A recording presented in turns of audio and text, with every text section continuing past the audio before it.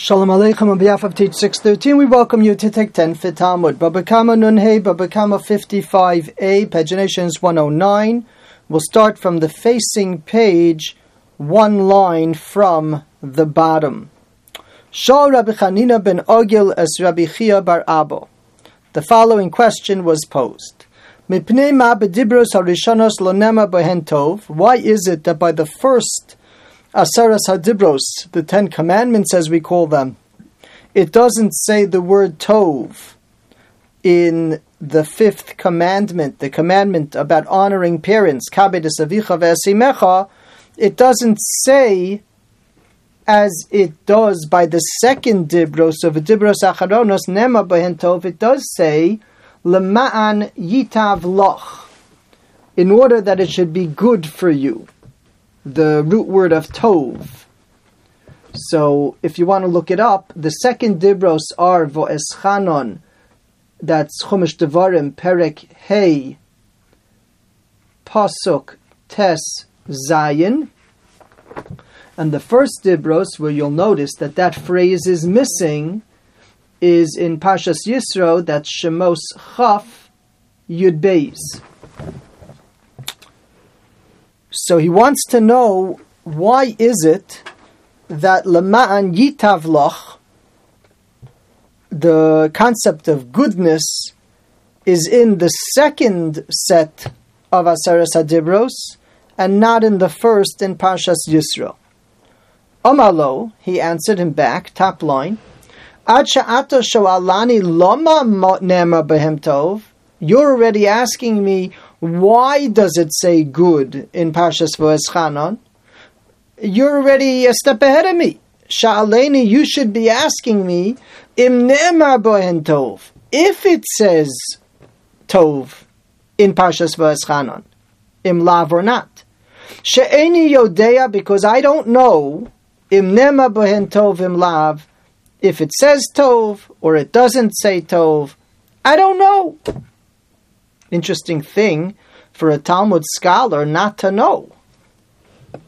So some commentaries suggest that it is possible that there were great scholars who were very knowledgeable in all areas, but they didn't know the text on their fingertips.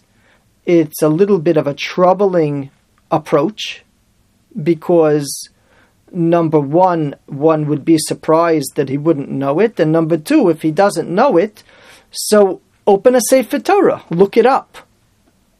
His suggestion is not. His suggestion is, Kaloch etzo Rabbi Tanchum ben Chaniloi, go to a certain rabbi, Rabbi Tanchum, Shaya Rogel etzo Rabbi Shua ben Levi, because he was a person who was orphaned by Rabbi Shua ben Levi, and he would have heard these tidbits from such a great scholar, Shayabaki ba'agada, because he's an expert in the Agadic study of Torah, and that's the address, that's where you can go to get the answer to your question, which definitely seems to compound the wonderment over here. That's the only way you can get the answer, whether indeed it says Tov in Parshas Vo'eschanon. Let's continue and we'll come back to this. Azal Ligabe, he went to him. Amaleh mimenu lo shamati. It so happens that I never heard anything about this from Rabbi Yeshua ben Levi, which was the reason that you were sent to me, because I always hung out by Rabbi Yeshua ben Levi. Alakacha malishmo bar Nachum achi imo shel Rabbi Acha b'Rabbi Chanina ve'amri la'avi imo shel Rabbi Achi b'Rabbi Chanina. There's a discussion of who he heard it from, but he says, I did hear an answer, an explanation to what's troubling you, and the answer is Ha'il v'sofan lehishtaber. Since they were going to be broken, so they don't say the word tov in it. Asks the Gemara, v'chisofan lehishtaber mayhava. So what if they're going to get broken? Omer Rav Ashi chas v'shalom paska tova miYisrael. In the process of breaking the Luchos, so the text gets broken, and the word tov doesn't belong there as it's getting broken, because that would be a bad omen, chas v'shalom. That would be like good is ending, is broken. We don't want to do that. So Tov is missing from the first Luchos. What emerges is the possibility of learning a totally different explanation in what it was that this Talmud scholar didn't know. The text of the Chumash he knew, and if he didn't, he could have opened the Sefer Torah and looked it up.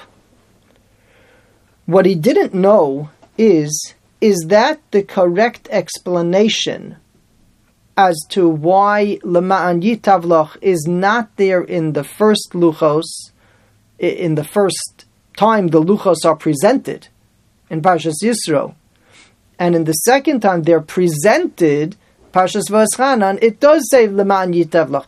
Is the explanation that Yisro corresponds to the first Luchos and V'eschanan corresponds to the second Luchos, and the first Luchos did not have this sentence and the second Luchos did have this sentence? I don't know. That's pretty advanced. For that you need an expert in Agada, because we do have discrepancies between the first and the second. Zachor v'Shamar is the most famous one. In Yisro it says, Zachor es Yom HaShabbos l'kacho, remember the day of Shabbos to sanctify it. And in Parshas V'eschanan it says, Shomer es Yom HaShabbos l'kacho, guard the day of Shabbos to sanctify it. And the explanation that is our tradition is that Zachor v'Shamar b'dibur echad, Hashem interlocked and said at the same time, Zachor and Shamar, that the observances, the positive mitzvahs of Shabbos, and the restrictions, the Shamar, the guard Shabbos, were said as one. They're intertwined, and you have to do both.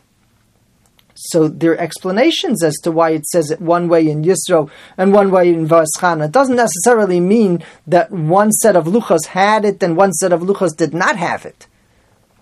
And therefore he recommended that he go to an expert in Agada to know if indeed his question is valid, that the first Luchos did not have the word Tov or Yitav as the second Luchos do.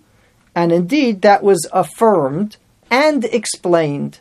It was affirmed that indeed the first Luchos did not have the expression Lema'an Yitavlach, and it was explained because they were going to be broken, and Hashem didn't want to set that up, that the expression of good should end up getting broken. Omer Rabbi Yeshua said, Haroa tes b'chalomo siman yafelo. Not only is the word Tov good, but the letter Tes embodies that. And the letter Tes represents goodness. A person sees it in a dream. It's a good sign. My taima. Why indeed is the letter Tes? Let's skip 4 lines to the end of the line. Because when it's used in the Torah, it's used in the word Tov. Shemibereshis ad vayara lokim esaor loksiv tes. The letter Tes does not show up until and Hashem saw the light that it was good. So we have this tradition that the first place that the letter shows up is an expression of that letter. Starting from Bereshis, where does the letter show up? So the letter shows up in Tov, and therefore the entire letter Tes is associated with goodness. Indeed, we find in different places that there seems to be a predisposition to attribute the word Tov whenever you have the letter Tes. We have in Shabbos Kuf Dalid, in the famous Gemara, describing the different letters of the Aleph Beis.